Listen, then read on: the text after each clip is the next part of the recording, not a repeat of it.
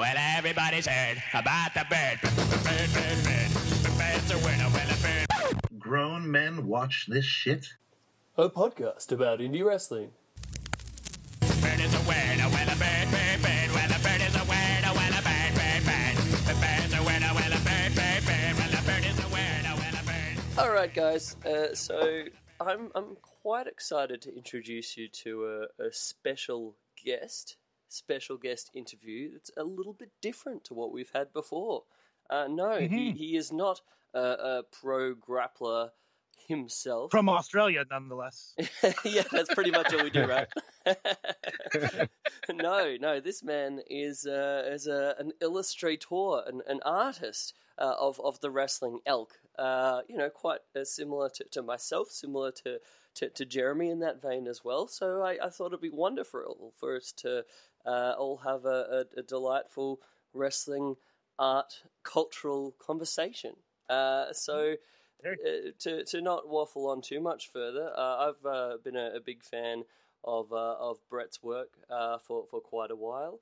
The man behind the incredible branding and graphic design of Riptide Wrestling's posters and such.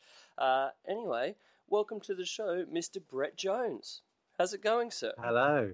Yeah, I'm good. I'm feeling much better about that smoke blowing on my arse there, because I'm not used to people being, well, yeah, I am. I'm not being humble here. I'm not used to people being like super kind about my stuff. I just do my work in a little bubble of my own self. So when people say nice things, it's sort of dumbfounds me a bit. I get Oh, that. no worries. Chris is an ace at introductions. He Yeah. glowing endorsements of people before they get on the air. They're like, oh, how do I live up to this? But I'm sure you're more than successful, Brett. We actually forgot to introduce the name of the show, even. Oh well, I was going to do that as our you know that thing where I say we don't lie to our listeners and we sometimes re-edit things. Yeah, I was going to do that deceitful practice. Screw it. Let's just do it now. Welcome to, and I don't know what you say it this time, Chris. Grown men watch this shit. Oh man! Thanks, Brett, for being with us. Lovely. And lovely. very thank you for having me. So before we got on the air, we were discussing everyone's plans for today's. We're recording this show the day of the pay-per-view Royal Rumble. the So some more Rumble. honesty. Mm-hmm. Yeah. So we're asking Mr. Brett about his plans, how he approaches the Rumble, and it sounds like he's going to be heading to bed a little bit knackered if he tried to stay up the entire evening. Yes, yeah. No, I am no good at staying awake into the early hours anymore. I just fall asleep. Mm-hmm. So, but yeah, I do a podcast with some friends called Hardest Part of the Ring, and we literally just talk about WWE pay-per-view. Sometimes we do New Japan, but we had this thing. We're not too far apart, but we're not like living in the same area. So we get together for the big four, being the Rumble, Survivor Series, WrestleMania, and SummerSlam, Mm-hmm. and we rotate round each other's houses for Oh, nice. each one to watch it together. So that's usually the Monday after, because we don't do the staying up. So we have to stay off social media and avoid all that stuff until we can watch it. Yeah, Rumble's one of the That's worst awful. ones to try to stay spoiler free for, I find. It just happens to Yes. work out well in Australia that most of the time it falls on this public holiday that we were talking about, the Australia Day, which just quietly, we're not supposed to say that anymore. It's a bit of a controversial topic. But Yes, I've been Australia reading Day? some of that on Twitter as well. yeah. Oh, please educate me. I'm American. I'm at a loss. Honestly, Go ahead. pretty good reasoning. Basically, they celebrate the date of invasion of the country. Okay. Yeah, they still do that rather than makes celebrating sense, the day when it actually became a country and the states were sort of all brought together as the Federation, which they still celebrate as Federation Day. But I mean, hey, in my book, that'd probably be a bit less offensive to people. But yeah, we just have a whole lot of people who don't want to change anything regardless of whether it would be nicer for our Indigenous peoples. So yeah, that's the reason, and that's also the reason why we now have the separate day where we do the Hottest 100, that radio thing that I was telling you about a little bit earlier, Brett. Yeah. That used to be on the Australia Day, but then they moved it. It was a big controversial thing. People were like, I'm never going to listen to the Hottest 100 ever again. Now it's just an excuse for a 2-day bender. Up here in the States, we had, of course, Columbus Day, celebrating the discovery of our country. Yes. And over time, that's become, a little bit offensive in retrospect. And we have now changed it to Indigenous Peoples Day to celebrate the indigenous peoples of our country. I heard there are a lot of angry Italians about that. I bet. It's like, that's all we got. Guy. You can't take that away. You found that sweet country we all hate. Yeah. Oh, history with Grown Men Watch This Shit. What a Excellent. great chat. Yeah. So, Riptide Wrestling, how'd you get involved? You're like Chris said, your work is amazing. I took a peek when we heard we were gonna have you on the show. So, how'd you first get involved with the company? Is it your company actually, or did they just tap you? No, they just got in touch on Twitter, I think. So they're very local to me, which is awesome. We've had like the wrestling shows like in Worthing, which is where I'm from, like for donkey's years, but it's like the old school half term for the kids when they're on the holidays wrestling. So there's only a few matches, and obviously it's quite kitsch, it's proper old school like British wrestling. But Riptide is like more of this new school of British independent wrestling, like Progress and stuff like that. So it's for the older audience, and it's much more, what you've had in America for a long time outside of WWE, obviously. So because it was local and because we'd started doing our podcast, we got asked the creator of Riptide, Josh, for an interview. And I wasn't actually at that interview, but literally afterwards, I think it must have been through that connection of seeing us on Twitter, and I was doing our cover art for, and I still do for our podcast. And he'd like seen some of my other stuff and just got in touch, and it just started off as like, I can't even remember what the first job was. It was just some like little bits here and there, and then like each time it's sort of snowballed into more and more. And then because I was doing so much last year, I'm sort of like signed on, as it were, to do all the posters and match graphics and all various other things for the year ahead as well. Nice. It's great stuff. I mean, it's I in a previous life did a bit of the wrestling poster design, tried to approach it with a bit more of an illustrator kind of a mentality than was currently being done. Yeah. But I mean, your stuff is so different and so fresh compared to so much of the, all right, we're going to have a wrestling poster, we've got to have some photos of guys flexing, maybe get a bit of barbed wire in there, Yes. get some cage mesh in the background, maybe some fire explosions. But yours is just so fresh and cool. It's awesome. Yeah. Did you have that approach from the very start? No, so the initial ones that I did, because I'm a designer by trade as well. Yep. So the initial ones I did were like the promo pic, Photoshop, collages. Yep. As it were, like, and then on one of them, I got to do some illustration. I think it was for they had a Riptide Rumble. Mm-hmm. And he had an idea, and so I got to illustrate that. And I wasn't illustrating any wrestlers in particular on that. It was just generic sort of guys, because I think there was, a slow reveal for who was going to be on that one. So they didn't want to give anything away. But then, from then, it's sort of like each time now, Josh has ideas, for what he wants, because the shows all have a theme, which is pretty cool. And so it's like I get to explore in that theme, but he usually chucks me like a bit of a crazy or mad brief. And I usually do tell him like, try not to throw too many wrestlers at me, because, each person I have to draw makes it that much more difficult. but and then he like starts off with a load. And I'm like, okay, that's, you know, let's not go more than that. And then I show him like what I've managed to try and fit it all into one picture. And then he's like, "Oh, that's awesome. Can we put this person, this person, this person, and this person as well?"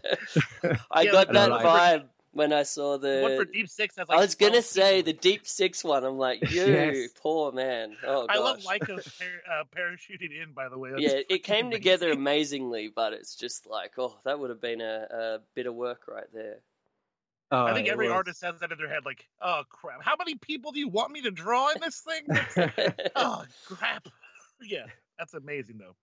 Yeah, it's definitely, and that one was very much the case because I can't remember how many, but I had to add in Haskins, like both Mark and Vicky Haskins, either side of Chuck Mambo, like the center guy, Yeah. and then I had to add another person in the helicopter, another person under the helicopter. There was Yeah. just like, you know, I was like, how am I going to fit all these people in? Great choices though. Love the dude grabbing onto the part of the helicopter underneath. Like, oh yeah, I'll just have him hang off of this. That's perfect. Yeah. Yeah, It so worked, good. but it's good fun. It's good fun. Josh, Yeah. the best thing about like working with Josh is he, you know, he really trusts what I do and sort of how I do it. So sometimes he gives me a bit of a brief, and other times he just says, you know, just do whatever. You know, so I get to just come up with something, That's great. which is pretty cool. Well, I like how versatile your style is too. Like comparing like the Blackwater and the other poster we were just discussing. Like it's almost like the art itself is different as well too. So like it's incredible actually. I'm kind of blown away. Yeah, the Blackwater I'm one marking out over really. here. As soon as marking out. I first saw that Blackwater one, I was like kind of exactly what I'm saying about like just being so fresh and different to like anything else going. I was like, holy Yeah. shit, this. Well, I mean, that was, I think, because Josh has been kind in sort of trusting me. I've like, especially when, you know, we were doing the initial Photoshop things, and I was like, he tries to do something very different with Riptide, I think, to like the other shows Yep. that companies over here, and every part of it, I think he's trying to do something different. And if you've seen the on-demand stuff as well, how they film it is very man. different. Yeah, first time I saw Yeah. it had just like an immediate different feel to the rest of the shows. That really cool light that's kind of filtering through, and just great. Yeah, and they have so many camera guys filming, and that, you know, they're like, so there's a lot of editing when they cut that thing together. But so I thought I could try and do something that, you know, fits wrestling in general, I guess. Or I could, if I'm doing this, I can do something that I want to do, and if I'm getting the option, at least the first time I produce it, I can, like, you know, do what I want to do and how I think, you know, I want it to look, and he can just say, no, that's rubbish, and do this. You know, like, you might as well go all out on the first thing you do, and then if he wants to rein it in or make it, you know, more thingy, then so be it. But he hasn't, so I've got to really sort of, you know, enjoy doing what I like doing. Yeah, it's so important. I mean, for all of the wrestling poster stuff that I did, for the longest period where I was actually enjoying it, a similar story where I had a mate who was the promoter, and he just gave me a lot of leeway, maybe more leeway than I deserve sometimes for some of the crazy concept I brought back. But it's that's where the fun's at, right? Like, just where you're doing something that both you're having fun doing, and it's sort of pushing you a little bit, in addition to being able to bring a bit of a different dimension to the poster. Because I seriously do think that they're the type of things where people see your posters for Riptide, and it gets a complete different audience than is necessarily just going to be what a standard wrestling fair show would appeal to. And I guess you see that a lot in the actual Riptide audience. I mean, do you feel like there's a bit more of a crossover into the casual, I'll bring my mates who don't even like wrestling, or the girlfriends, that kind of thing? Yeah, totally. I mean, I've done the exact same thing with peeps and friends. Like, I took like 5 friends that, you know, don't watch wrestling at all, you know, they know about it obviously, but you know, they were just up for seeing some. And I think that's the Brighton vibe in general, is people, you know, are up for trying something, you know, because it'll be fun. And I just said, you know, don't worry, you'll have an absolute blast, because anyone who, you know, says, even if they say awful things about wrestling and then, you know, they actually see it live, they're like blown away about how much fun it actually is, and how obscene what the guys and girls are doing, you know, in front of you, like literally, and you're standing right next to the ring, so they're you know, almost falling on you. Like I remember standing at the sides, like literally at the front, and there's like Keith Lee bouncing off the. You still there, friend? As he, you know, ropes that are right in front of you, you're like bricking it, because he's a absolute giant beast of a guy, and Large he's just man. about to fall on top of you. Yeah. That's great. Yeah. We always love when we get to talk to the more casual kind of fans, be it girlfriends or whatever, and just get their sort of recollections of the wrestling that we know and love. Yeah. And yeah, similar story with PWG and things like that. And probably Keith Lee, actually, a great example. I wanted to first, in blowing all the smoke up your butt, I love the podcast artwork that you did for the Atom Bomb cover. Oh yes. Oh my gosh, incredible! I've got some mad love for Atom Bomb, you know, from the mid-90s nostalgia, and I think you captured it perfectly. I also love the whole halftone kind of thing. Fun stuff. Yeah, it's to be honest, it was you know, coming from a design sort of thing, when we was you know, when you're doing it for yourself as well, it becomes like so much more difficult, I think, when you're trying to, because you know, everything's open to you and you're like, what do I want this to look like, which is what we were doing for the pod. And like one of the other guys is a designer as well, so you're trying to like make everyone happy. And I was like, just trying to come up with a brand look, and sort of going very monotone. Originally was all just blue, so halftone, you know, is a great way to keep your monotone but giving some interest, so it's not just some line work. But that's progressed further, because now we're doing like the overlay with it. But yeah, it's just nice to, I like doing different things. I'm someone that gets easily distracted, shall we say. Can relate. and I and might have a similar trait, friend.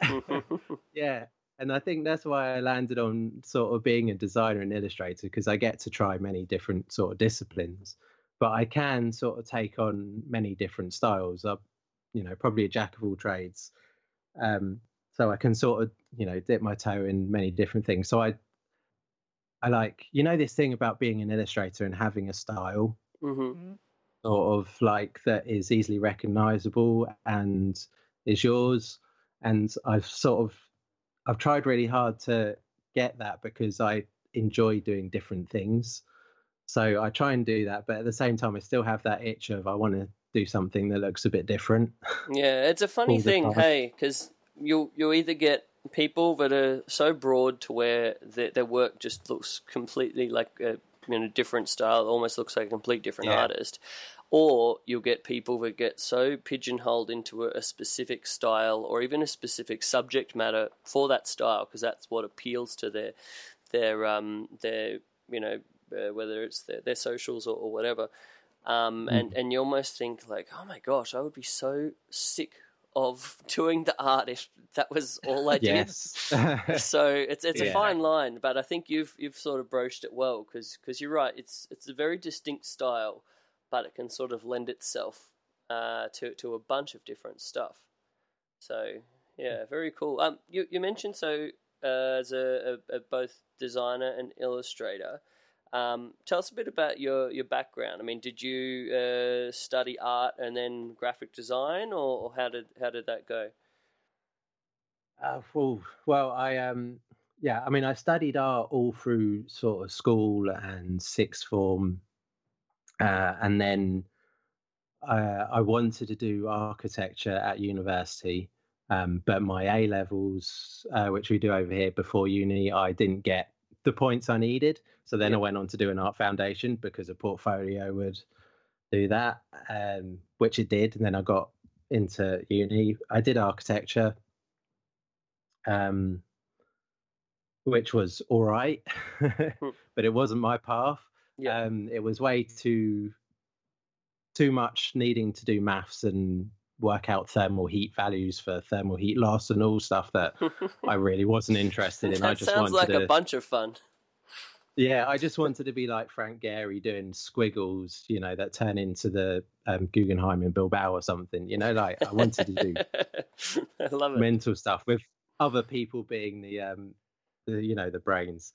Yeah. So I sort of realised I didn't want to do that in my second year, but I completed it because a degree was good to have. Yep. And then from there, I went on to I sort of stopped doing any drawing and stuff at that point, and I really wasn't into my art much at all, which is weird because it's something I've always done since I was a kid. Yeah. And then I was trying to get into filmmaking, so I did little jobs, like I worked at cinema for a bit, and then I moved to London and did some running at a post-production facility in Soho, which I don't even know if I lasted 3 months for, because they treated you like crap. And there was like, if you worked a year as a runner, like just basically taking digitized tapes from one location to another or rolls of film, and so I was like, after a year I could digitize tapes into the computer system, and I was like, that's not a sort of progression I want to do either. What a step up. Yeah. So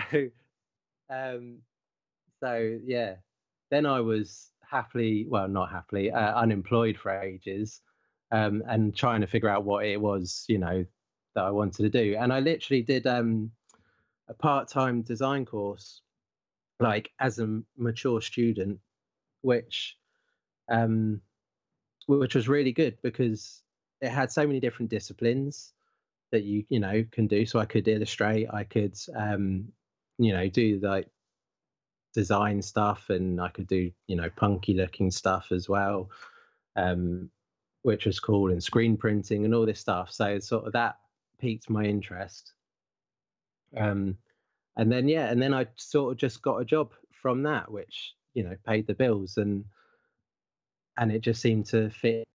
Brett, I was just about to ask when the internet cut out. So how long in full was that part-time degree, and kind of how intensive was it from a graphic design standpoint?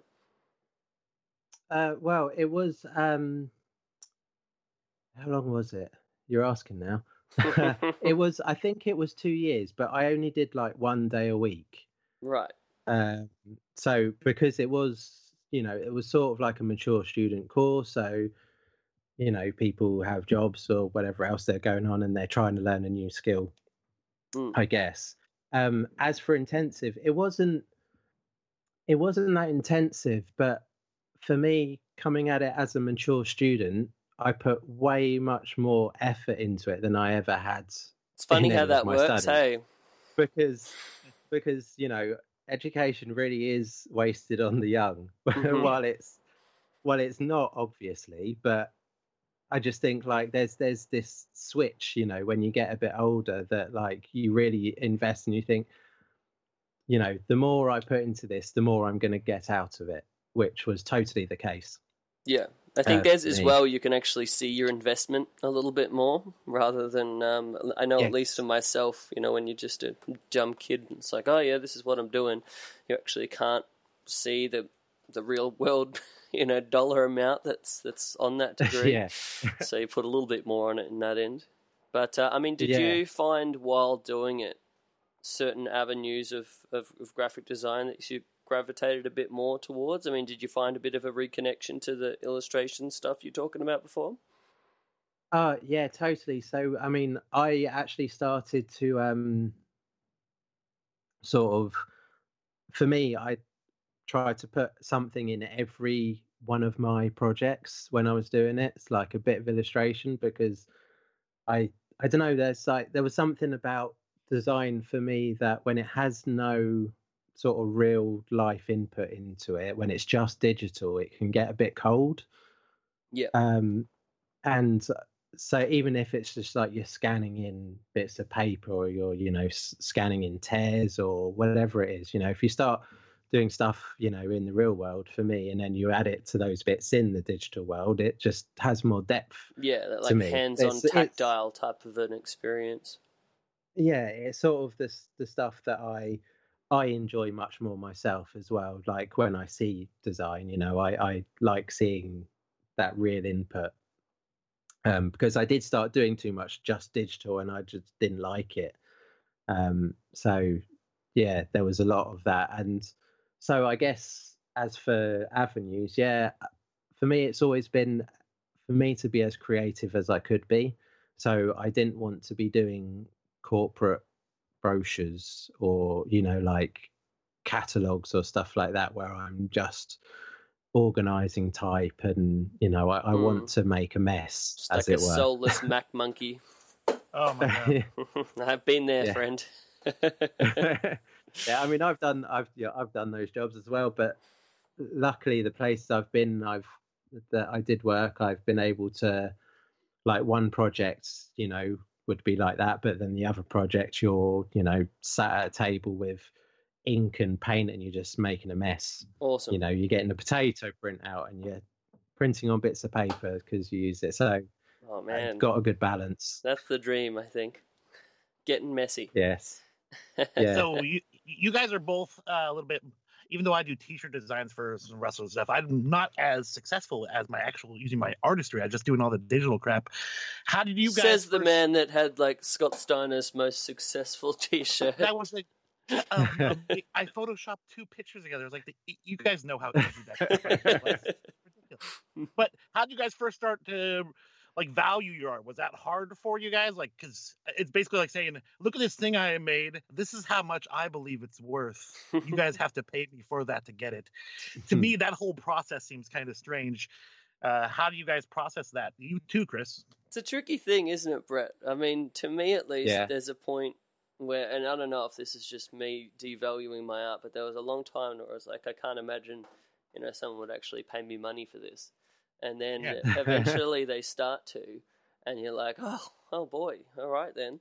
And then I guess you just have to put a certain amount on it to in some, because I mean the amount of hours that you're putting into an artistic practice is never, you're never really looking at it like, I better be earning so many dollars for every hour that I'm drawing. Per hour, yeah. Yeah. Yeah. So it's more just, something to a little bit justify what you're doing, I guess, as well as to put a certain bit of value onto the work that you're doing. So I guess other people look at it that way as well. But yeah, I mean, what do you think, Brett? Yeah. Well, yeah, it's the same. Like, for me, I don't think I undervalue my work, and because I'm what's the imposter syndrome, I think they call it, which most Yes. artists have. Yeah, hell yeah, know? dude. Like, Someone's you going to know- find me out. yeah, you see everyone doing this great stuff, and you're just like, I'm just, doing this. Don't worry about me. Don't look over here. So, like, I've done a few sort of zine fairs, and I do everything. All my drawing I do on paper. So I'll do sketches, and then I'll do it like ink over a light box, and then it'll go into computer. Yeah. For colouring and stuff. So I've got like stacks and stacks and stacks of like original ink drawings, and I think I just like put loads, in just that's whatever, low price, thinking no one's going to want any of these. Yeah. But some people did buy them, but then when I was at one of them, like one of the other guys doing the stall there, a bit more seasoned, came over and was like, wow, you're selling originals, sort of thing. And I was like, yeah, well, I've got all these, they're just taking up space, sort of thing. And he's like, well, and they're really cheap, you should be charging more, sort of thing. And I'm like, okay. Yeah. Obviously I am undervaluing it, but for me, I've got, tons of it. And I think Yeah. no one's going to want it. I can see that, yeah, completely, because I'm a bit similar where I'll always have some sort of paper version of what I've done, and most of the time it's just to me, a piece of shit little quick drawing or whatever in a sketchbook that I then don't end up scanning in. But yeah, it's funny like how you can think, oh, it's just the shitty sketch, and then the main art is once it's coloured and all that. Like, what's this original thing actually worth? And then it's amazing. Sometimes you're like, people actually it's essentially dig uncolored copies of comic books. Like, you know what I mean? It's basically the same thing. Uncolored frames of ink drawings. Yeah. Mm. Yeah. So I mean that you guys are inspiring me to get back on some paper, man. I've stepped away. Like once I started doing t-shirt design stuff, and just essentially I have a tablet, which is a digital piece of paper. Like I can throw away everything, and it's always there for me. And I've set one rate for my designs, and I've never changed it. And now I'm thinking maybe that's dumb. Man. Well, it seems like the topic of conversation is undervaluing your work. So maybe push that up a little bit, Jeremy. Yeah, definitely. Indeed. I'm a bit better when I say, hey guys, I know I've been charging you the set amount for such a long time, but now I'm increasing it. Would you still continue to work with me? And I'm worried about people are going to say, you know what? No, there's this guy over here that's actually willing to do the same work for free, because people fucking do that online. They're such marks for wrestlers. They want to do a free design. I'm a mark for wrestlers too. I'm not trying to get too, but they just willing to offer their work up for free, and that devalues all of us as a whole. Oh yeah. Yeah, totally. I was having that conversation with some friends just the other day, and I was just like going, it's so frustrating, because the thing is, like, for me, doing stuff for wrestling is quite new. I've always loved wrestling, but like it's only because of the Riptide stuff, and I've started to do some t-shirts because of recommendations from like Josh at Riptide. Yeah. And they've seen that work, so they want this. So it's new to me, but I'm coming from a place where I know there's not loads of money in wrestling, or there's not over here anyway, especially on the independent scene. So it's like, for me to do some of it, I have to sort of offer up a much lower price than I would my usual jobs, because I just wouldn't be doing it otherwise. It's true. To a degree it's okay, because it's stuff that I really enjoy doing, and I can put it on a portfolio, and it can boost the less the work that doesn't impress people as much, because there's like jobs that can have taken a lot of craft and stuff, but it's for a corporate company or something, people just aren't interested. And then you've got like a t-shirt for Aussie Open over here or something, and suddenly people are interested. Like, they think that's cool. So like, nice name drop. Yeah, thank you. There's a balance there, sort of thing. Yeah. Which I can justify at the moment, but if I was solely doing the wrestling stuff, I couldn't sort of pay the bills with it at all. But also initially it was really difficult to price, because I know how much to charge corporate people, but I don't at all know how much to charge those. Yeah, wrestlers are guys just trying to make they're plying their trade as much as us, and then they're trying to travel back and forth, and then we're like trying to gouge them for, here's what I charge for a design. That's why I said it's so cheap. So I definitely do the same thing, just undervalue some of the art, just because I'm trying to help people out, even make a product of their own. A t-shirt for a wrestler could make them so much money in the long run. Yeah, it's a funny thing, like the way you look at wrestling pricing versus the way you look at real world pricing.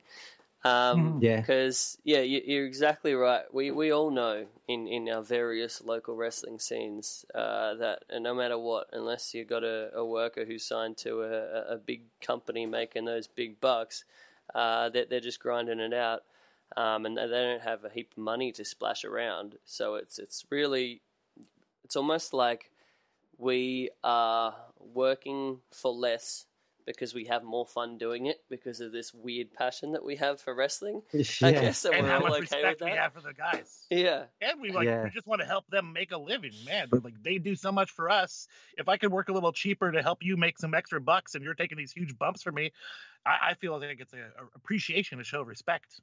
Yeah, I think on the other side as well, it's when you come from people that are commissioning work that are not used to commissioning work, and they don't know what illustration or design costs in sort of the professional world of that sort of thing, you know, like you give them that cost and they're like, holy cow, you know. Yep, I've been part of a couple of those conversations before. Yeah, exactly. And you know, it's almost like they think you're taking the piss, but you're not. It's like, this is, you know, if I break it down by day or by hour, you know, this is what, you know, I usually charge, sort of thing. And, you know, so, and this is how long it takes. Like, this isn't something that's really quick to do. You know, it takes time. Yeah, that's... And especially, you know, for me, for t-shirts as well, like, I love them and I don't ever want to put out something that's rubbish. So I will put so much more time in to make sure I'm happy with it. Yeah. Whereas I guess a higher paying corporate client, if I'm not interested in the work, I'll do it in a lot less time. Yeah, they might be saying, this is perfect. It's like, oh, really? Just whip that shit out. Okay, cool. Awesome. Yeah. Yeah, it's like definitely tough to try to Chris convince that amount of value of what goes into something, like for people that don't necessarily, you know. I mean, I talk to Jeremy about this all the time, you know, and it's just like some people just like, and it's not a bad on them, you know, it's just like they can't see how much actual work goes into even simple things. Oh, man. Yeah. If you don't know, you don't know, sort of thing. It's not an insult to them or anything, you know. That's just what it is. Yeah. Yeah, I had one wrestler say to me, she said, I'm not trying to be rude, but it looks like you just threw some text on this picture that I gave you. And a filter. Oh my god! I did so much more work than that. You don't even understand. I had to create this font that's right here. This font doesn't exist. I made this. But yeah. She's like, I could have got this done for free, I think. I'm like, you crazy. And I even was if livid, you but I didn't, tried to, yeah. Ugh. even if you didn't create the font, you would have probably cycled through like 200 fonts trying to find the perfect font. Yeah. This is She's fun. young. I will hold it against her. This is one of those conversations where it's like I'm so engaged because this is like our real niche, and I'm like, I don't know if this appeals to fucking anybody else, but I'm having honestly, a fun dude, time. I was thinking about it as we chatted, and I think people who are both into wrestling and art, especially who appreciate the three of us, would really engage in this kind of conversation. Yeah, it's fun because you Not to toot our own horns, we're great. You just talk about wrestling a lot, but it's really fun to sort of talk about the art side of it too. And I guess that's why I was so stoked to have you on, Brett, because like I've gotten a bit into the podcast world of like lowbrow art. There's some pretty great stuff out there. But there's such a great scene of like wrestling art out there now, like just even on Instagram, like it's almost like its own kind of culture, and it's amazing, like the actual quality of stuff that you're seeing, you know, of like wrestling shit, when in another era it just would have been like, you know, fan art type of thing. And I guess there's sort of a mixture between the fan art and that professional level anyway. But yeah, it's like wrestling art is almost like its own total little bubble now.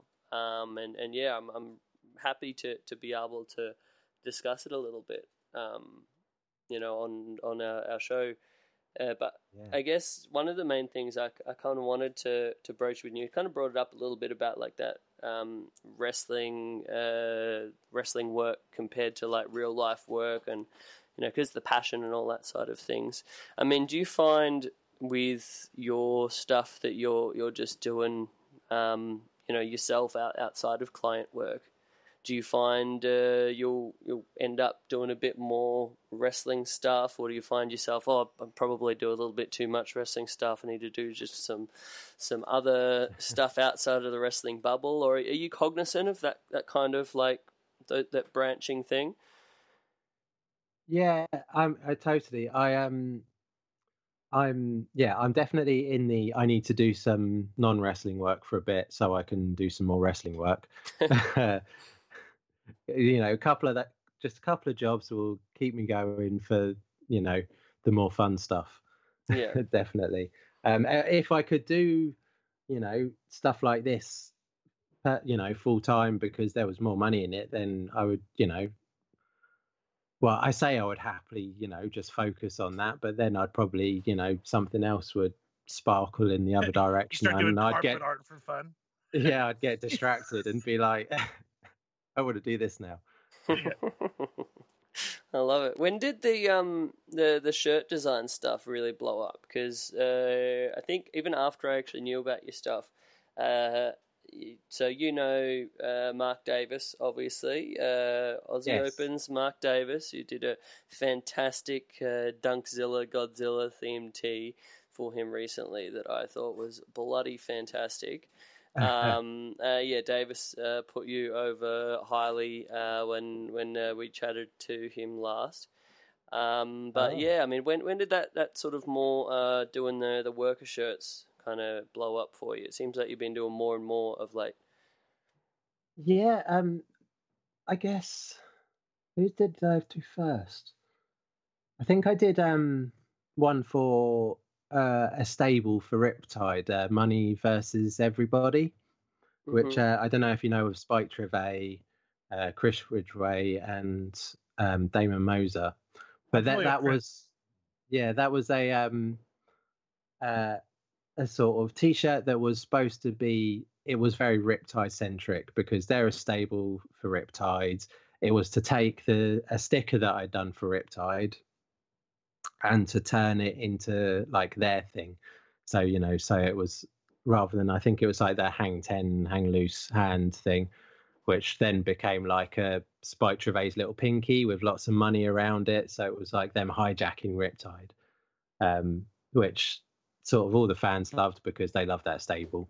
And then, yeah, I guess I can't remember who was next, but yeah, it's just been like, I get, you know, the odds message on Twitter from this person and that person. And now because I've done a few, I've, you know, got some great people from like the Riptide crowd that now tag me into because wrestlers often, you know, tweet out that they're looking for new designers or new merch people. So I get tagged into stuff that I've not seen. And then I get, you know, messages from that. So yeah, I don't know. It's, I guess in the last 6 months, maybe. Yeah. Yeah. It's a lot of fun though. And, you know, it's difficult to be, you know, cool and grown up when Mark Davis of Aussie Open, you know, who are just, like, from the moment I first saw them at Riptide, just like these guys are my new favourites. Isn't he bloody lovely too? Yeah, they are awesome. And so, like, you know, I was a massive fan. And then he gets in touch and I'm like, you know, be a grown up. don't you know, don't be a weirdo fan. You're a grown man. You know, obviously much older than Mark Davis as well. That's also weird too. Yeah, it's the same thing when I'm doing wrestling. Oh, I really, really respect this guy, and he's like 10 years younger than me. Yeah, exactly. You know, if you be really weird, then he won't want to work with you. So yeah, cool. Yeah, no, that'd be great on Messenger. Yeah. So great. Do you find that the process varies guy to guy in terms of you know, just concept and sort of working out a direction it's going to work for them, or you've by this stage kind of got like a bit of a this is how it works for me, and generally how it goes pretty well for most of the guys? No, well, I get different things. I get some of the guys have very specific ideas of what they want. Mm-hmm. So you have to try and sort of navigate that into something. Others, you know, I've got to, you know, sketch out a whole bunch of ideas, you know, quick sketches. I could do this, I could do that, chuck them that, and then, you know, they'll say which one they want to try or, you know, go forward with. Mm-hmm. So I've done that for a couple, and you know, ended up like loving most of them and saying, oh, we'll probably do a lot of these in the end, but we'll start with these two. which is quite cool.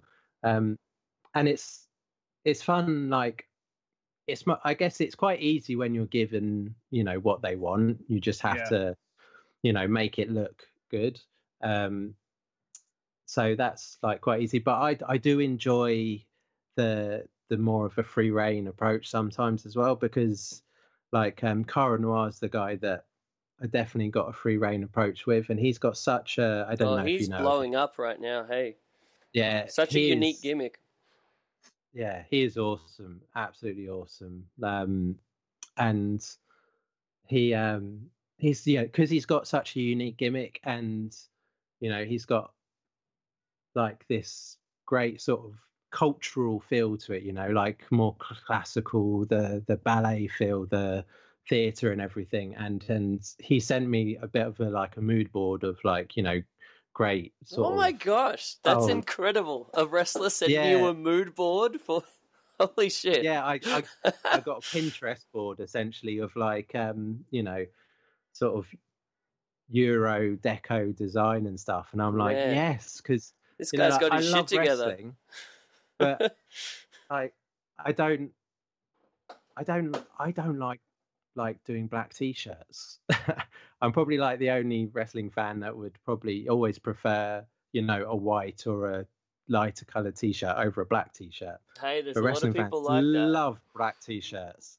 I feel like it's a more blown up market. Hey, like a bit of people that are kind of over just the black band shirt style wrestling shirt. They want something a little bit more poppy. Hey. So you're describing most of the designs I do. And they're probably really successful. And because that's what people are after, and I'm just the idiot that's like going, but why don't we do this? I know you're all wanting this, but I want to do something else.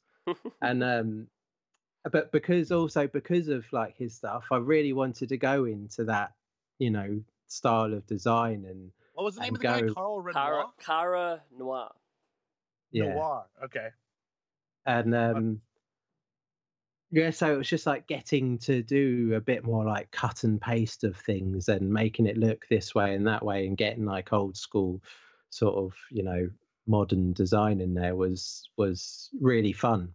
Yeah. I mean, the shirt that was the result of it, I'm guessing, came out really, really cool. Like a sort of more illustrative wings and just the overall. Yeah, I just love the design. Quite different to the rest of your stuff too, I guess, because it's more like in line with his references and his very unique gimmick feel, right?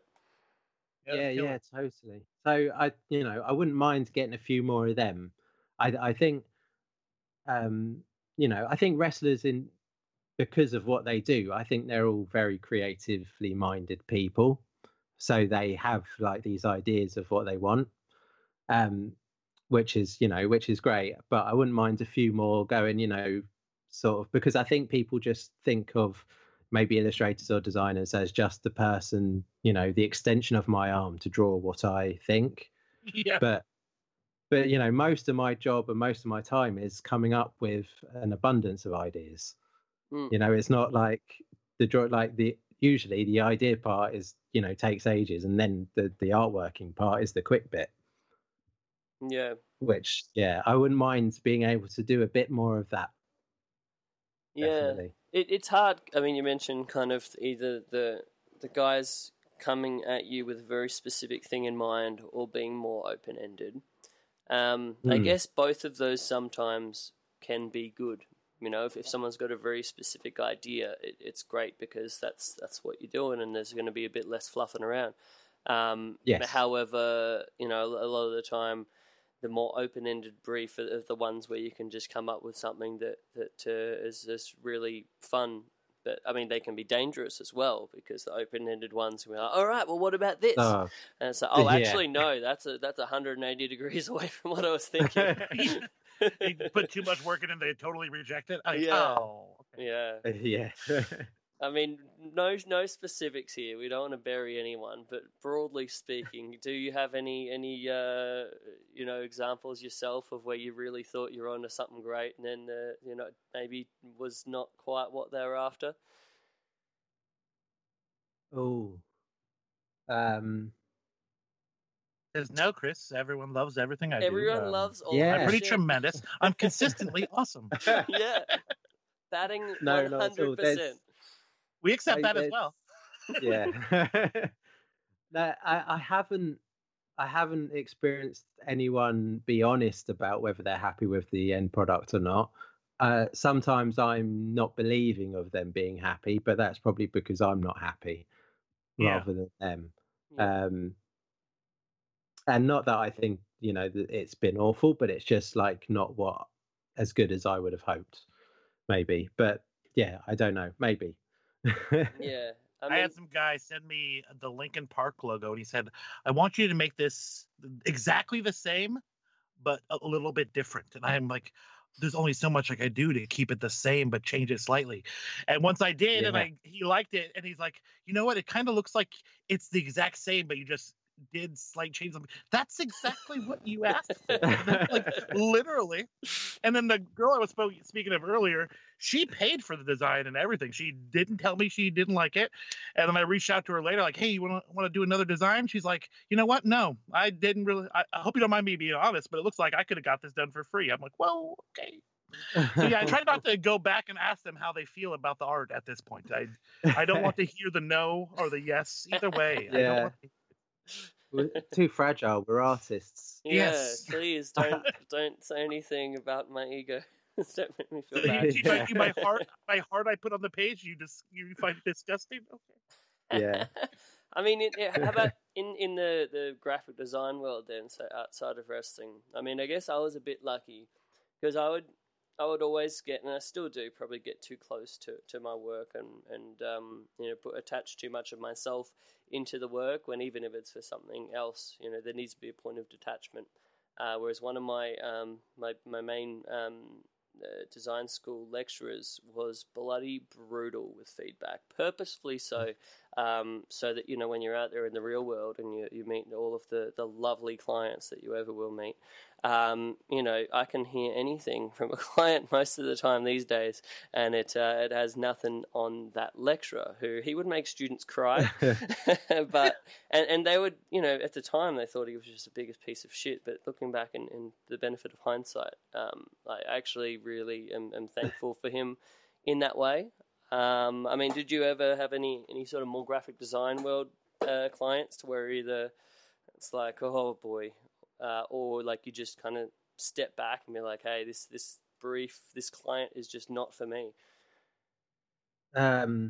Well, yes. I mean, yes. There's definitely been, those jobs where you think you're getting it right and then you're told to start over, or, they're really... I've had ones where, you end up not finishing a job. They're the most heartbreaking ones to me, the ones where they just never get there. They are, because, they just need to tell you something, just talk to me and we'll get it so you're happy. Yeah. Because that's what I always want. Like, I just want the people, who are paying for the work just to be happy at the end of it. We'll get there. But, I guess often people don't have the same vision, as you have of something in progress. And sometimes when they want to see something early doors, they get the cold feet, or they can't see it and they suddenly go, oh, I'm not sure about this. Yeah. And you're like, but you wanted to see it too soon, and I said it's not ready, or whatever it is. But you end up not finishing those jobs because of that. I mean, the worst stuff, or the most, I guess, heartbreaking I've had is like book cover stuff. So at the agency I was with, they did a bunch of book covers, and we'd all sort of in the studio end up like coming up with designs. So we're sort of in one way competing with each other, as well as then like getting it to the client. Yeah. And there'd be stuff that like I'd end up, and in that and at that time I'd be like working, you know, all hours at home at night as well, trying to get something right, because it wasn't while I was still at work, you know, when it was over my shoulder. So I had to, you know, I didn't want something to not be presented. So, you know, I had a couple where I'd do something and I absolutely loved what I'd done, and it just never even got to the client, let alone, you know, and then I just end up like being told to do something else, which was really like, you know, lame. In fact, in my last agency, there was a lot of, and it didn't just happen to me; it happened to everyone. So it was just their ethos. Whereas, like, if they didn't think you were getting it, they took you off a job and put someone else on. Oh man! So which is pretty soul destroying and vicious. But you know, I saw it happening to other people, and I got put onto jobs where I thought other people were doing all right and they were going to get there, but they were taken off it and I was then put on it, you know, sort of. And it was just like, either way, it's just like, oh, heartbreaking. Yeah, no, I can relate. One of my last in-house positions was the same. You'd sort of have different, the fun jobs. When the fun jobs would come in, everyone would want the fun job. And so then we'd do the big meeting on it, everyone would get the brief. And that's like, all right, we'll come back in a week or two and we'll see what everyone's got to see who is then going to be taking the job, or you know, a couple of the designers who are going to be taking the job from that point. And yeah, you can get some stuff where it's like, this is really fun. I feel like it's actually right for the client as well. I'm just really happy with this. And then the manager or whatever who's in charge of the brief is just like, no, and they just see it a different way, and it's just like, oh, I just want to cry sometimes. You'd get a week or two on it, yeah? It'd vary. You Surely know, some not. of them. Well, that's in addition to, like, you know, the 8 other jobs that you got at the same time. Aren't So they it's most just rush juggle. When you guys are working in like a studio like that, isn't like rush jobs typically, like something they want you to bang out really quick? Yeah, it'd vary. We always had to come back like you say, you know, you are doing like 8 jobs on your plate at a time. But yeah, with ever stuff like that, we'd usually have like a day or 2 max to come back with stuff. It was like constant. You had to work fast. Yeah. Oh yeah. Which is even more like difficult, I guess, in that, you know, coming up with ideas and then creating visuals from that in that space of time. Like for me, I would love, like, I think with most jobs, if there's more time, brilliant. I don't need that time to do the actual job. I just want, say, that those first few days just for it to percolate in my mind so that those ideas can come forward. Yeah. Because when you're doing it straight away, like, I don't ever think they're your best ideas. Never. But they're your first ones. Agreed. Yeah. You got to let it mull a bit. You know, when you're walking the dog and you're thinking about the job, that's when it sort of gets a bit more clever, I think. Yeah, you get that light bulb and you go, suddenly, like, you know, when it's been there for a couple of days in your mind, the light bulb goes, and that's what I need to do, which is ideal.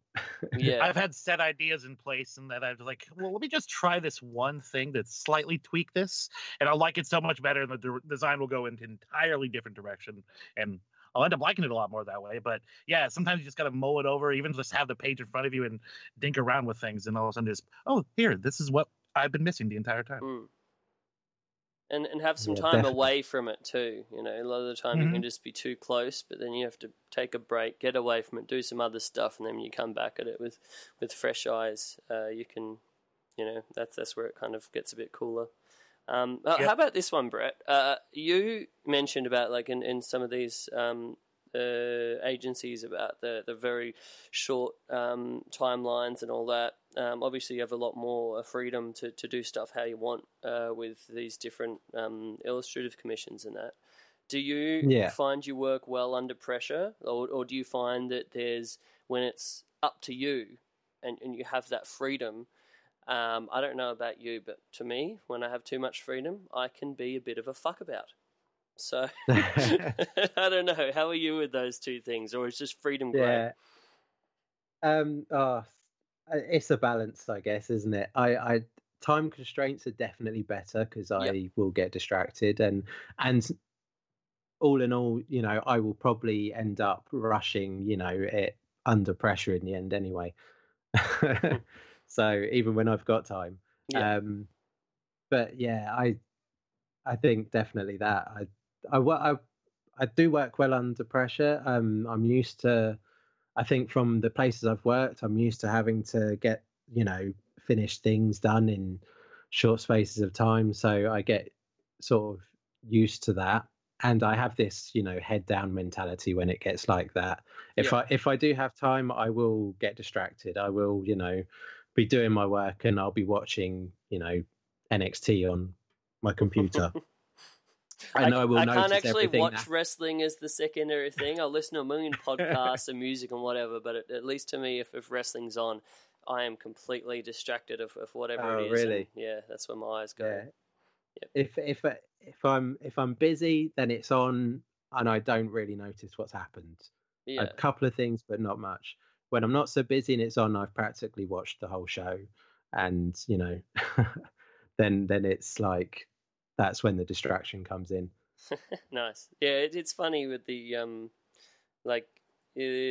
people think this is like bizarre, but to me, when you had those really tight jobs and crazy deadlines, like in-house studio stuff or whatever it might be, it's almost like it becomes a weirdly fun challenge to try to get the thing done within this insane window. And when you do, it feels so bloody good. Yeah. Yeah. No, that. Although for me, it was more like it's done, it's out, relax. That was the feel good part. That too, like it's off your desk. Yes, there's Yeah. another job ticked off. Nice. So this has been great, man. I've really enjoyed this talk and the art stuff. I'd love to have you on again sometime down the road. But yeah, I mean, thank you so much.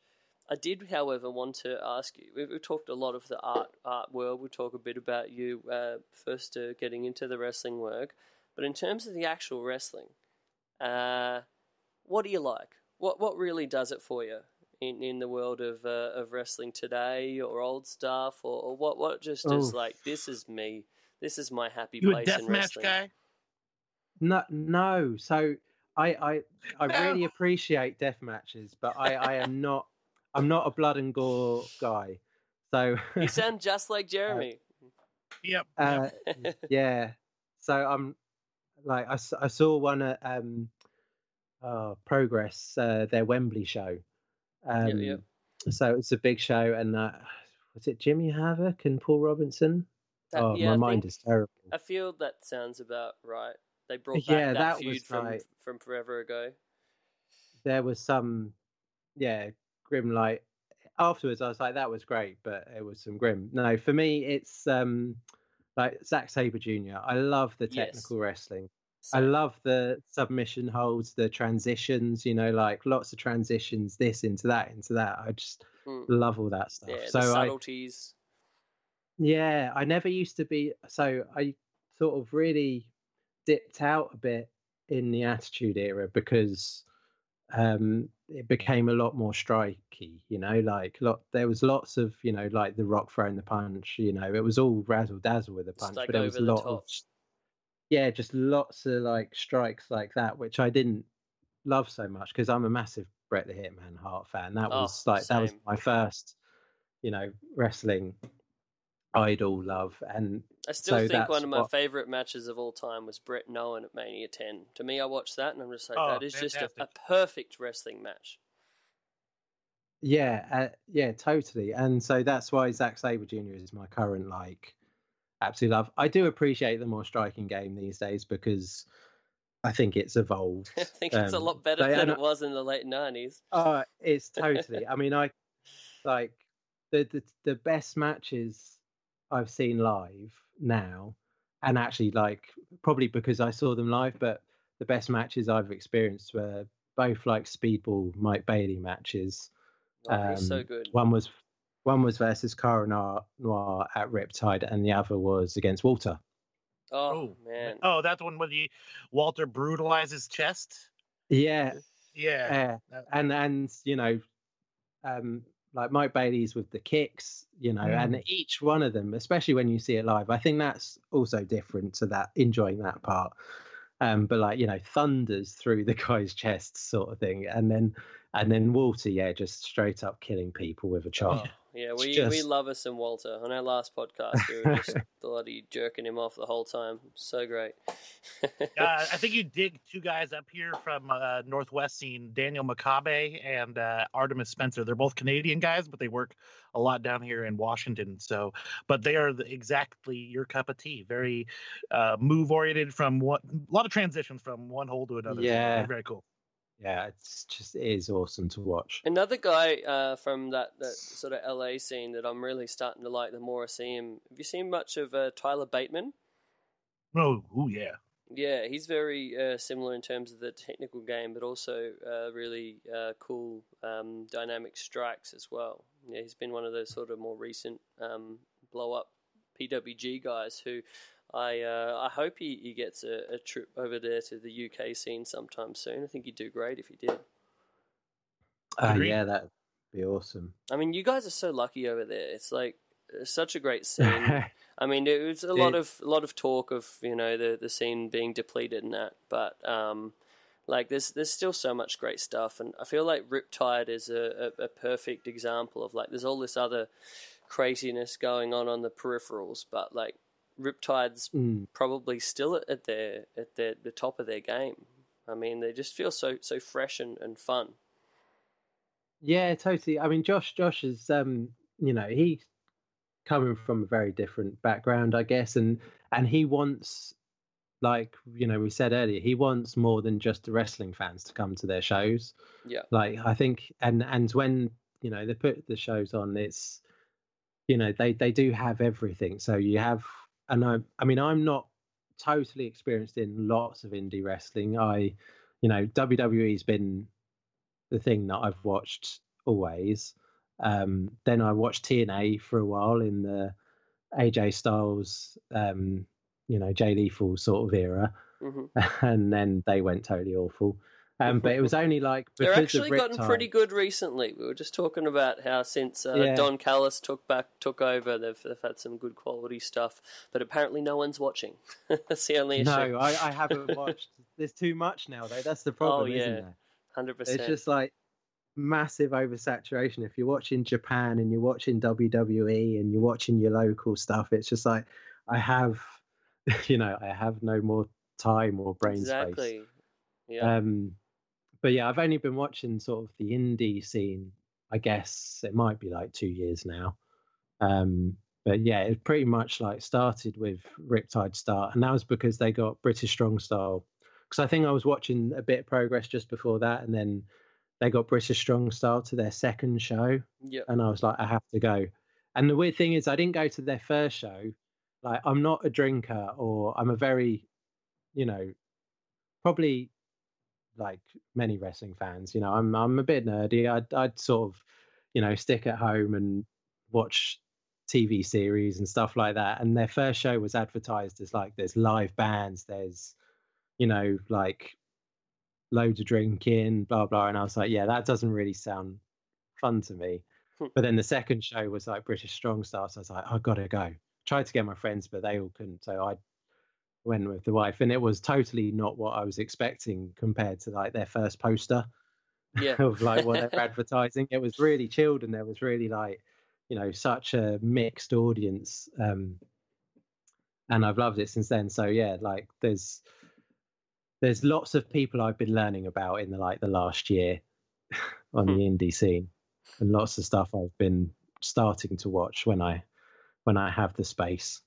Yeah, it's such an exciting time. There's so much stuff going on, so much different kind of stuff. It's just really, there's something out there for all sorts. Do you have any like real guilty pleasures when it comes to the wrestling? Because I'll probably, like, I really love the scientific, more technical stuff. I'll watch like UWF from 1984, and it's really obscure shit for just like grappling, wrestling that looks real but has like emotion and everything to it. And I'll happily put my name to that because I love it. Or like Zack Sabre Jr. or Top Flight, New Japan, or All Japan, Noah kind of stuff. But then I have like just the shitty wrestling that just like just gets me in all of the enjoyment kind of places. Like, probably the best shitty wrestling that I love is like 90s FMW, like the explosion death matches and Onita and Tanaka and Leatherface and all of that craziness. Mike Awesome. Do you have anything that you're like, oh, I know it's not the best, but I just love it? I guess. Well, I two things. You know, I definitely more up to date is WWE's Mixed Match Challenge. Oh man! You know, I do wish they'd let the men and the women wrestle each other within it more rather than this whole rotate out. But it's been so much fun. Like the fun that the wrestlers have and the sort of comedy and the just, you know, letting their personality shine a bit more. I thoroughly enjoyed that. It is quite refreshing. I watched one just on a whim one day with some mates, and you know, while the majority of it wasn't my cup of tea necessarily, the thing that stood out to me was just how much it looked like the guys were having fun. You know, I'm assuming with you know all of the big crazy pressure of the TV tapings and all that, and the overproduction that they're used to, this might be one of those moments they can just go out there and you know, pressure's off and just have a bit of silly fun. Yeah. I love the silliness in wrestling. Like Carmella and R-Truth combined is so funny. The dance breaks are so dumb, but I love it because it's fucking fun and quirky. That's exactly where I was going to go next. So, like, the more R-Truth I can see on WWE, the better. Like, My bad, y'all. There's such a comedic talent. When he had his invisible mate, little Jimmy, like, oh yes, I absolutely loved all that. Comedy in wrestling, I guess, is one of the things, like, because I, you know, not everybody loves it, but I absolutely, like, you know, really, really enjoy the fun side of those things. My other part, I guess, is the local sort of kids wrestling show. So, like, in Worthing is Premier Promotions. They've been going since like the original World of Sport days. Man, I remember watching some stuff from theirs back in the day, probably on like Best of Colt Cabana DVD from the early 2000s or something. And I always remember they had the tiny ring, and they were one of the only ones that I saw that was still doing the rounds matches. Because I loved World of Sport back in the day, and it was so great. Like Johnny Kidd. I think Johnny Kidd was still just killing it. You know, it was probably a bit long in the tooth by that point, a little bit past his prime, but still, like, it was just so refreshing and different to anything else you'd see. You know, I think like Doug Williams maybe was still there at that point, but yeah, they were great. But I honestly haven't watched any Premier Promotions since like maybe 2004 or something like that. I mean, how have they kind of changed over the years? They haven't. Awesome. Which is why I love it. There's a little guy called John Fremantle who it's his thing, and all the people involved, I think, are the same people, you know, setting up the shows. I think there's a lot of wrestlers that have a lot of love for it because when there wasn't a scene, they were there and giving them, you know, jobs, like giving them, you know, somewhere to wrestle. So you still get, like, you know, Mark Haskins turning up. Doug Williams was still turning up even after his Progress retirement, but then he was sort of on a retirement tour. And wrestling, it's just, but it's like, it's, you know, it's in a really small show. He comes, like, the John Fremantle guy at the start of the show, he comes out to the final countdown. Like, it's just so amazingly kitsch. I love it. I absolutely love it. And the kid, you know, you get obviously little kids there, which you don't get at the other shows. And, like, you know, they're ripping their tops off and like trying to, you know, flex by the ring, like, are just going nuts. You know, kids just go nuts because it's wrestling and they're seeing it right there. Like, that's the one thing you don't get at the more grown up shows, is just seeing the pure sort of glee and like believing in everything that's going on. Yeah. Did you ever go to, like, I don't know, whether growing up or whatnot, the camp shows were a big thing for you? Or did you go out to what was it, the beach that you guys have where they'd have the fair and then the wrestling on like 6 million times per day? Oh, I don't know. I mean, Like it was kind of an institution. I know, like a lot of the wrestlers, like your Colt Cabanas and Chris Heroes and Danielson, would like they'd go over to the UK Yeah. and then they get these. It must Must be- Chris to know more about your local scene than you. yes, totally. That was just WWE back then, or WWF, should I say? Yeah, no, it was probably Butlins. Yeah, Butlins. Probably Yeah, they're Butlins- the more Butlins family Podcast, shows. or- I talked to yeah. a lot of guys about those. So, did you ever see any of those, or not so much? No, I frequented Butlins as a kid because it's the Bognor one's like just down the road from us. But we went for day passes to use all their fun rides and stuff. But no, I didn't see wrestling until I was an adult. Shameless, really, isn't it?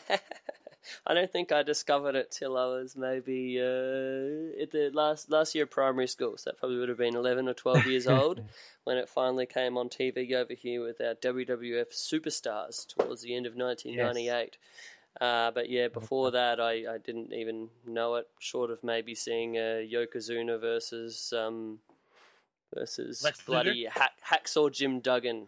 I remember shit. seeing that completely out of Ew. any semblance of like knowing what it was, and I was just like, what in the world is this sport where this giant sumo is wrestling a patriotic American man with a piece of wood?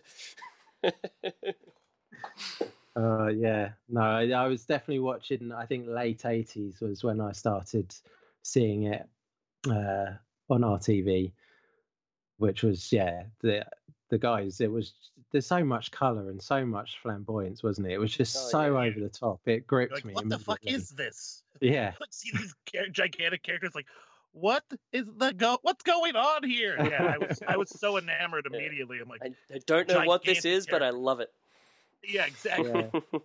It totally seeped into my consciousness, definitely, because even like when I draw like those guys, I draw like big over the top muscly Yeah, wrestlers. you got the big those guys, veins. with veins popping everything. Yeah, So vascular. that's like totally. because Who's of- that on the poster for the Blackwater? I think was the guy who's like his one eye is bugging out. I think I saw like some flash for tattoo work for that particular drawing. Who is that guy? Oh, that the zombie guy. That was Chuck Yeah. Mann. Okay, that Yeah, with the eye. I love that drawing. I need more wrestling tattoos. I have no idea who that guy is, but I would get that shit tattooed. Oh, he's like Mr. Riptide, right? Chuck Mambo. Oh, yeah, he is Mr. Riptide. That's the awesome. champion. He's so It's the thing is like The that name there's is a already big, amazing. there's a big beef with beach balls in wrestling, isn't there? Like it's not a loved thing, but then Chuck Mambo, every time he's at Riptide, loads of beach balls get thrown out, and everyone's kicking them all over the place. And like every time they're all flying all over the place and bouncing in the ring, and he's up on the top turnbuckle, and then he jumps backwards down, and I think one day he's going to land on one of those and totally screw his ankle. What a way to go. He hasn't done it yet, though. He hasn't done it yet. It would be kind of appropriate as an end to his career if that was to happen. Taken out by a beach ball. Yeah, Went out doing what he loves. but yeah, there's definitely that fun party thing to those shows. Those are my Yeah. favorite kind of shows. Like that's what we have at 3-2-1. It's like a good wrestling show, but also just a fucking good time. Everyone's enjoying themselves, laughing, playing along. Like it's essentially improv, but the crowd's actually playing along too. It's fucking great. Yeah. Yeah, totally, and like fully pantomime, which wrestling's always been. Everyone loves booing the heels. Yep. I Giving the definitely do. heels shit, getting their own internal resentments out because they may have had a Yes. bad week at work. Tell him but he's they a can. piece of shit, so he knows he's doing his job right. You're a fucking piece of shit. Thanks, Yeah. dude. I appreciate that. Lovely. Do you still watch much of the older wrestling? I mean, I see a lot of your stuff as those throwbacks to that sort of 80s nostalgia that you were talking about. Do you watch much of that anymore, or is it all still just coming out of that sort of youth nostalgia that you had from back in the day? A lot of it is new. I do go back and watch some from time to time, not not often. It's just, like it's like reading books. Like I'm never someone that will go back and read a book a second time because Yep. there's just too many books. Same. There's too many unread books, and like I have gone back and seen, watched old stuff again, but not as much because there's too much great wrestling to see. Yeah. But also, if I'm fair, I love, again, the kitsch and the flat, over the top aspect of the old school stuff. So that's always fun to watch. But actually, when you go back and watch some of it, it wasn't as great as what your childhood mind thought it was. Well, it's either one way or the other, right? Like, you'll either have certain stuff to where, primarily, like, if I watch any WWF stuff from the Attitude Era, for example, I'm like, oh my gosh, this was trash. So bad.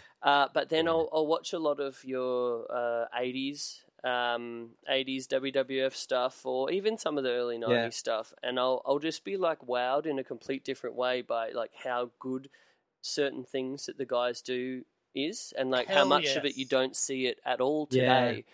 Like, even a guy like another artwork of yours that I'm going to put over like crazy, this Big Boss Man, I Fought the Law and the Law Won piece. So much fun. But like Boss Man, that one and the Avabomb one. Boss Man's a guy that like you look back at now and you watch his stuff from that time, and there's little things that he did where it's like, holy shit, Boss Man was great. Sergeant Slaughter, another great piece that you had there. And we were just talking in the last episode about how bloody underrated Sergeant Slaughter was. Yeah, I think as a kid too, the heels, because they were bad guys, we weren't necessarily, looking at what they were doing, so we didn't realize how actually proficient they were actually being wrestlers. Yeah, like, $1 Million Man, he's so smooth and so good. Like his punches are so good. Like as a kid, I didn't realize how awesome he was because I just thought he was a piece of shit. Yeah, I don't know.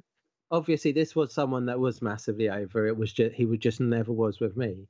Was Ric Flair, because he was an old guy when I was watching it originally. Like compared to the other guys, he was the old guy. I wasn't interested because he wasn't as bright. He wasn't wearing pink or like neon colors. But we reviewed an old. I'm totally going to fail at what show it was now. I think it might have been a WCW one. But like I never really appreciated him, and then just watching it back, and like everything he did was just like it was on point.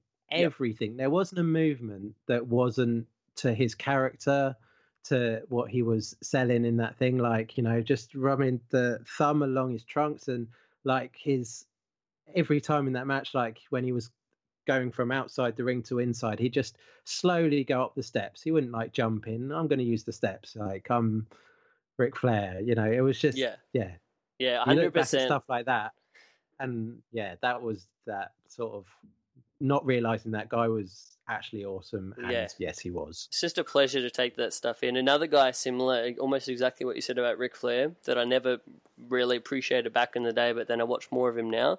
Tully Blanchard. Like, every little thing that he does in that ring is for a reason and just exudes being the heat magnet that he was. Even into the stuff with Arn as the Brainbusters in their WWF run. Just such an underrated guy that I completely recommend everyone watch a whole bunch of Tully. And now his daughter is, like, incredible, right? Have you seen much Tessa Blanchard? Yes. Yeah, I've not seen loads, but obviously... the first Mae Young Classic she was in, wasn't she? I think so, yeah. I'm not making that up. My mind is a sieve, so I might be totally making it up. And maybe she was in the second one. Remember everything, and they're like, "No, she was never. You're wrong." For every podcast people are listening to, there's someone in the crowd yelling, "No, it was this." we get corrected so often on our podcast through Twitter. It's amazing. We don't claim to be experts, so no one ever tries to correct us. I normally will correct myself. I'll know I said something really dumb, and then I'll come back 5 minutes later, and I'm like, guys, I'm an idiot. I screwed up. But yeah, I do remember seeing her. I'm sure it was in one of those tournaments, and just thought, she was awesome. Yeah, the stuff that I've seen of hers on the Indies and even in TNA at the moment, Impact, sorry. I saw this awesome clip of Tully and the aforementioned Boss Man, where Tully did one of those suplexes where you bounce him off the top rope. Yeah, he's finished the springboard. But he did it to to Boss Man, who was fucking enormous. Oh yeah. When he was still like fucking Ray Trailer, and like, wow, this guy's good. And the fact that Boss Man can move like that, also, Boss Man could get up, hats off man. to him. Like that was one Yeah, of he the would first like things. pop his hand on the He could arm move. perfectly. It was amazing. Yeah. Yeah, he was a lunatic as well. Yeah. Certainly, like through the Attitude Era, like watching some of the stuff his characters did, then it was, crazy. Him dragging Big Show's dead father through a cemetery. Yeah, Eating Al Snow's dog, Oh or gosh. feeding Al Snow's dog to him. What was it? Peppy? Yeah, Was it? dog, Pepper. Pepper. Oh, poor Pepper. Yeah, it was pepper steak. Remember? Oh. Oh. All right. Well, This is awesome. This has been a really fun chat, guys. Thank you so much.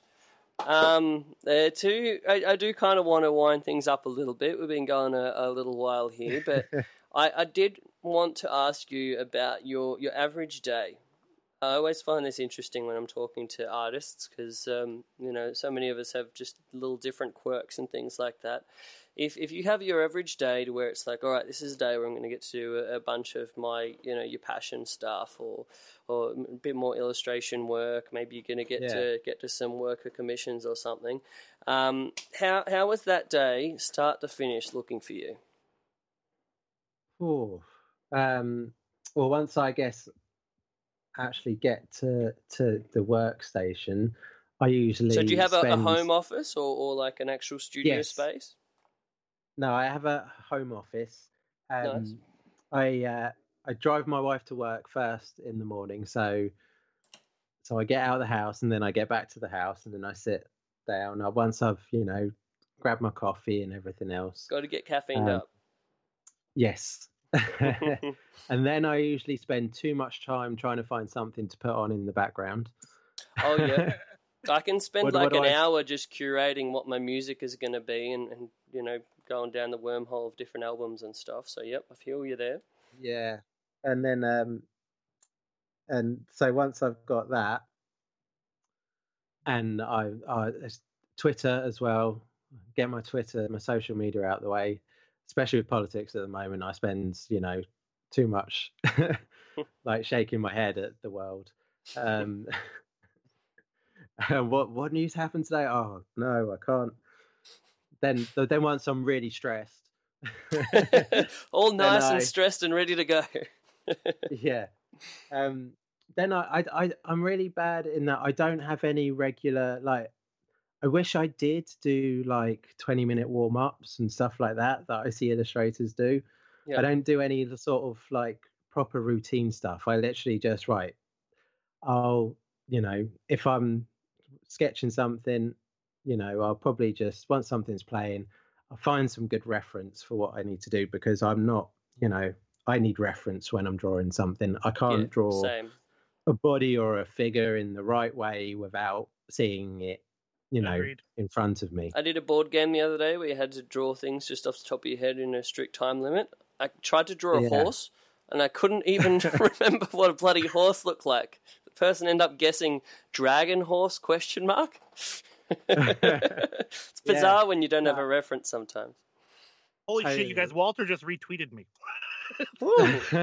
I posted a picture of him from Access or whatever with him and Carmela, and I put in, this Oh, yeah, I picture saw is that. fantastic. These two people do the same career. And he responded with it, I'm not a dancer. That's amazing. Maybe he remembers you from the gift. No, my face is not on my Twitter. All right, let's get back to it. What's next? I apologize. You're right. That's all right. So yeah, once I got the ref, then I will literally I will pencil out what I'm doing, and then I will go straight into inks. I'm quite quick working once I get once I know what I'm doing. So yeah, then I will, depending on what, I will probably do a few drawings in the day, but I will definitely get up at 11, think, oh, I'm getting hungry, make a cup of tea, I'll have a snack, then I'll have a biscuit, and I'm right by my kitchen, which is terrible. So then I'll do another hour, then it's 12, and I'm like, oh, it's getting to lunch now. So then I'll go make some lunch, and then I'll sit down, and then I will get back onto my drawing, and then 4 o'clock probably get a bit thirsty for another cup of tea. There's a lot of procrastinating and then a sketching in between. But yeah, but I will. The thing with the way I work is I don't like to spend, like, I don't like to rush work out, but I don't enjoy spending ages on one thing. Yeah. So, and because I'm quite quick, I will do the pencils, I'll be happy with it. I'll ink it straight into the computer, get it colored, and it's done. Then I'm on to the next thing. I feel that I get that buzz from when it's done, when I've got that piece done. So I probably, I could either spend a day on one piece or do, 2 or 3, or I might just sketch stuff out and then ink it the next day. Yeah. Now, are you a guy like myself where you sometimes don't know when to stop and you can keep going on it, and it's hard. Yeah, it is. I managed to get away with that because, I have to then go out and pick my wife up from work. Yeah. And then I'm usually the one making dinner. So there's life things that force me to stop.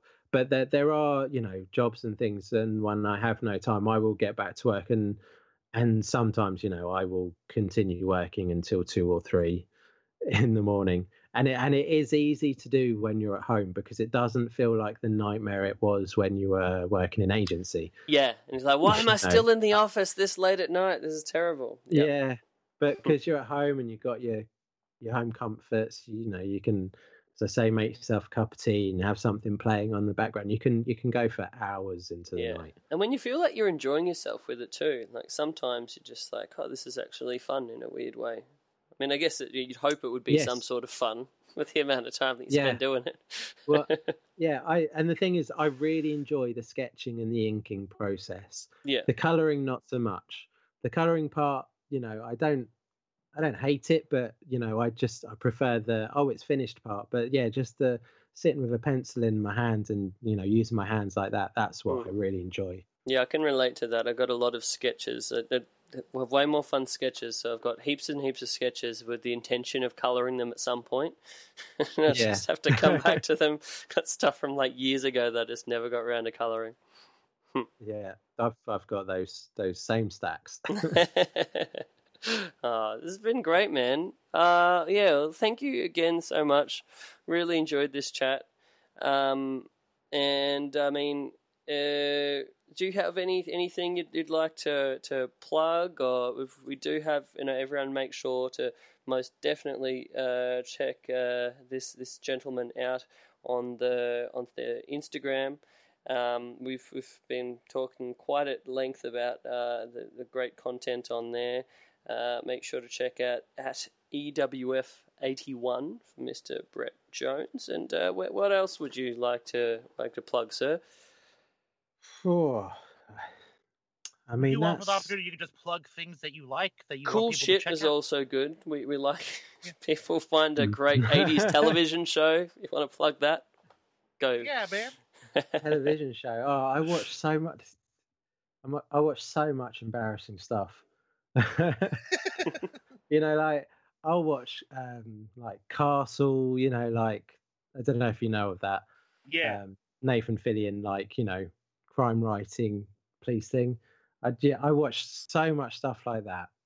When you said The Castle, I thought you were referring to the iconic 90s Australian film, The Castle. No, I'm if sorry. you don't know what that is, please go on YouTube and at the very least check out the trailer. That's Chris's plug. Check out Yeah, The Castle. That's my cool shit for the day, everyone. Yeah. I mean, I guess I'll plug. If anyone isn't, totally tired of listening to blokes talk about wrestling, there's Hardest Part of the Ring, which they can check out. And yeah, I'm watching Tin Star at the moment. Do you guys know that program? I have no idea what that is. Well, it's on Now TV, which I guess is Sky. It might be Sky Atlantic, so it might be on HBO or something like that. Oh, yeah. It's Tim Roth of I love Fiction. Tim Roth. Yeah, and he's like a sheriff in some Canada town, but he's like Tim Roth is amazing to watch. Wait, that sounds incredible. Yeah, and he is just a total lunatic. and everything in this show is really quite serious and, you know, real drama. But he is just like going at it of like really funny. Like, he's really funny. It's not sort of totally intentional. It fits his character. It doesn't fit out, but it's just like his character's living in a different world to everyone else in that, you know, awful place where shit's happening. That's awesome. That That sounds sounds great. incredible. Yeah, I'm actually definitely going to check that out. I really hope that's on HBO now. I'm going to have a little bit of a look-see. Yes, Yeah. sir. 2 Great. series, so yeah, there's not too much to get through. Awesome. Awesome. I'll leave it at that. Lovely. All right. Well, thank you again. Lots of fun. Yeah, I'd love to catch up with you again down the road sometime, man. Also want to give thanks to our show platform, the lovely people at Social Suplex, who I just happened to forget completely to plug last episode. Oh, shoot. Yeah, I just didn't even do that. It wasn't like they messaged us or anything, so we're not in that kind of trouble. But I did feel like a bit of a piece of We're shit. getting heat with the boss. Yeah. Oh, just after Josh said such lovely things about us on the last episode we had him on. Oh, goodness. But anyway, I want to properly thank the Social Suplex Podcast Network, give shout-outs to One Nation Radio, Ricky and Clive Wrestling Show, the Outsiders Edge Wrestling Show, as well as the Keeping It Strong Style New Japan podcast with other Jeremy and our boy, the young boy Josh Smith. All of that stuff at socialsuplex.com. You can check me out at the Chris Things on the Instagram. Hopefully have some more fun lowbrow wrestling art shit coming at you in the near future. Chris Things on the Twitter as well. Where can we find you, Mr. Jeremy? I am at James Vanderbeek on both Twitter and Instagram. It's JAIMS Vanderbeek. Lovely. And if any workers out there would like some rad shirts, look, you got 2 of the best right now in your earbuds between Brett and Jeremy. So no matter what style you're like, you know, whether it's a bit more illustrative, whether it's a bit more funny and punny, we've And you'll got you get more covered. value for your dollar with Mr. Brett over here. Lovely. Well, yeah, I hope everyone's enjoyed this kind of bit of a peek into a little bit of something different today. So we'll One last see. thing before we all go out of here. Go on. Do Royal Rumble predictions. I Who's going was to win the men's? I was watching the takeover with my buddy Malin last night, and we had this exact conversation. So normally I wouldn't have anything for you, but I do today because we just had this chat. I always like the underdogs. You know, I like that surprise story who actually would be really good to go on and win it, who you may not think of to start with. So for the men's, I'm going to put out there a bit of a surprise here, but I think Mustafa Ali. I think he would be perfect to go on and face Mr. Danielson for the SmackDown strap at the big show. I think that'd be a great story. I mean, he's even got some pinfall victories over him in some tag matches, so I don't know. I think I'd personally enjoy that. But I think the obvious one's probably more like a Seth Rollins, as much as I don't want to see that. What do you guys think? Brett, go ahead. So yeah, I knew I should have already thought about this because we're watching it tomorrow, and I know we're going to do predictions tomorrow. But I was like, I'll think about it at the moment. And I know I've predicted people that like end up being in a previous match, but I think The Miz. I'm gonna go with. I was leaning that way, honestly. It was. I love The Miz. I could see him being champion again. Like his work the last couple of years have been some of the best stuff he's done on both the mic and in ring. Yeah. I was leaning. I know this is crazy out of the blue, but I was thinking Andrade. I think they've always wanted to have a Spanish guy or a Mexican guy who was like their top guy, and I heard they were pairing him with Rey Mysterio maybe in the future. Yeah. That's rumored, Well, those matches so they've had on SmackDown the last couple of have been weeks have been real incredible. good. So, yeah. So yeah, if they want like some really high work rate match at WrestleMania, I think Andrade would. So be a like great turning Yeah. Andrade face in the process Yeah. of this. pick. Interesting. Ooh, would that work? Oh, If he's paired with Ray, I think Ray could get him over. Like that, those Yeah. two is as a unit. And I heard there was also rumors with Sin Cara. I don't know about that, but that's just speculating on rumors and innuendo. Rumors and innuendo. All right, for Nice. the ladies, For Chris, the ladies. Oh, I have to go first. Shit. keep it in order, man. Shit. I haven't given this one any thought. Not as prepared here. So who are the women's champions? We got Ronda and has Asuka still got the SmackDown Asuka. one? Yeah, Asuka. Asuka. Yeah. So it's probably going to be Becky, right? That's like the most logical scenario. And then like they somehow get into, if they're still doing the three-way idea for the main event with Becky and Charlotte and Ronda, I guess that'd probably be the way. I I'd was go. thinking Alexa because she's returning from injury, and for some reason they love having that girl in the front of the camera. I'm not a hugest fan of Alexa Bliss, but I could see them going that way. Brett? Interesting. Yeah. Yeah. Well, yeah, I mean, Becky Lynch is sort of my immediate thought, but yeah, Alexa Bliss is probably a good shout because she's certainly, I guess, one of their safer pair of hands for, you know, the amount of mic time that a champ would get. Yeah. Or, Alrighty. you know, Nice. a potential champ. All right. Well, this will be fun because people will have definitely already watched Rumble by the time they listen to this show. And they'll be able to say, "Oh, you guys were bloody guys are full of dickheads shit." and completely out to lunch." They weren't Oh. even in that run. Yeah. Somehow our truth won the women's rumble. All right, man. Oh, great. Thanks, Lots Brett. of Appreciate fun. it, man. That was really yeah. awesome. Thanks Yeah, again, thank dude. you guys. You've been super kind. Oh, thank you. No No problem, man. Love to have you on again in the future. All right. Well, Yeah, thanks totally. again, everybody. And There's 50 people. yeah, have a good time. See you later. Well, a bird is a winner, well, a bird, bird, a bird, a winner, well, a bird, bird, bird. A bird's a winner, well, a bird, bird, bird. Well, a bird is a winner, well, a bird, bird. The bird's a winner, well, don't you know? About the bird, well, everybody knows that the bird is a winner, well,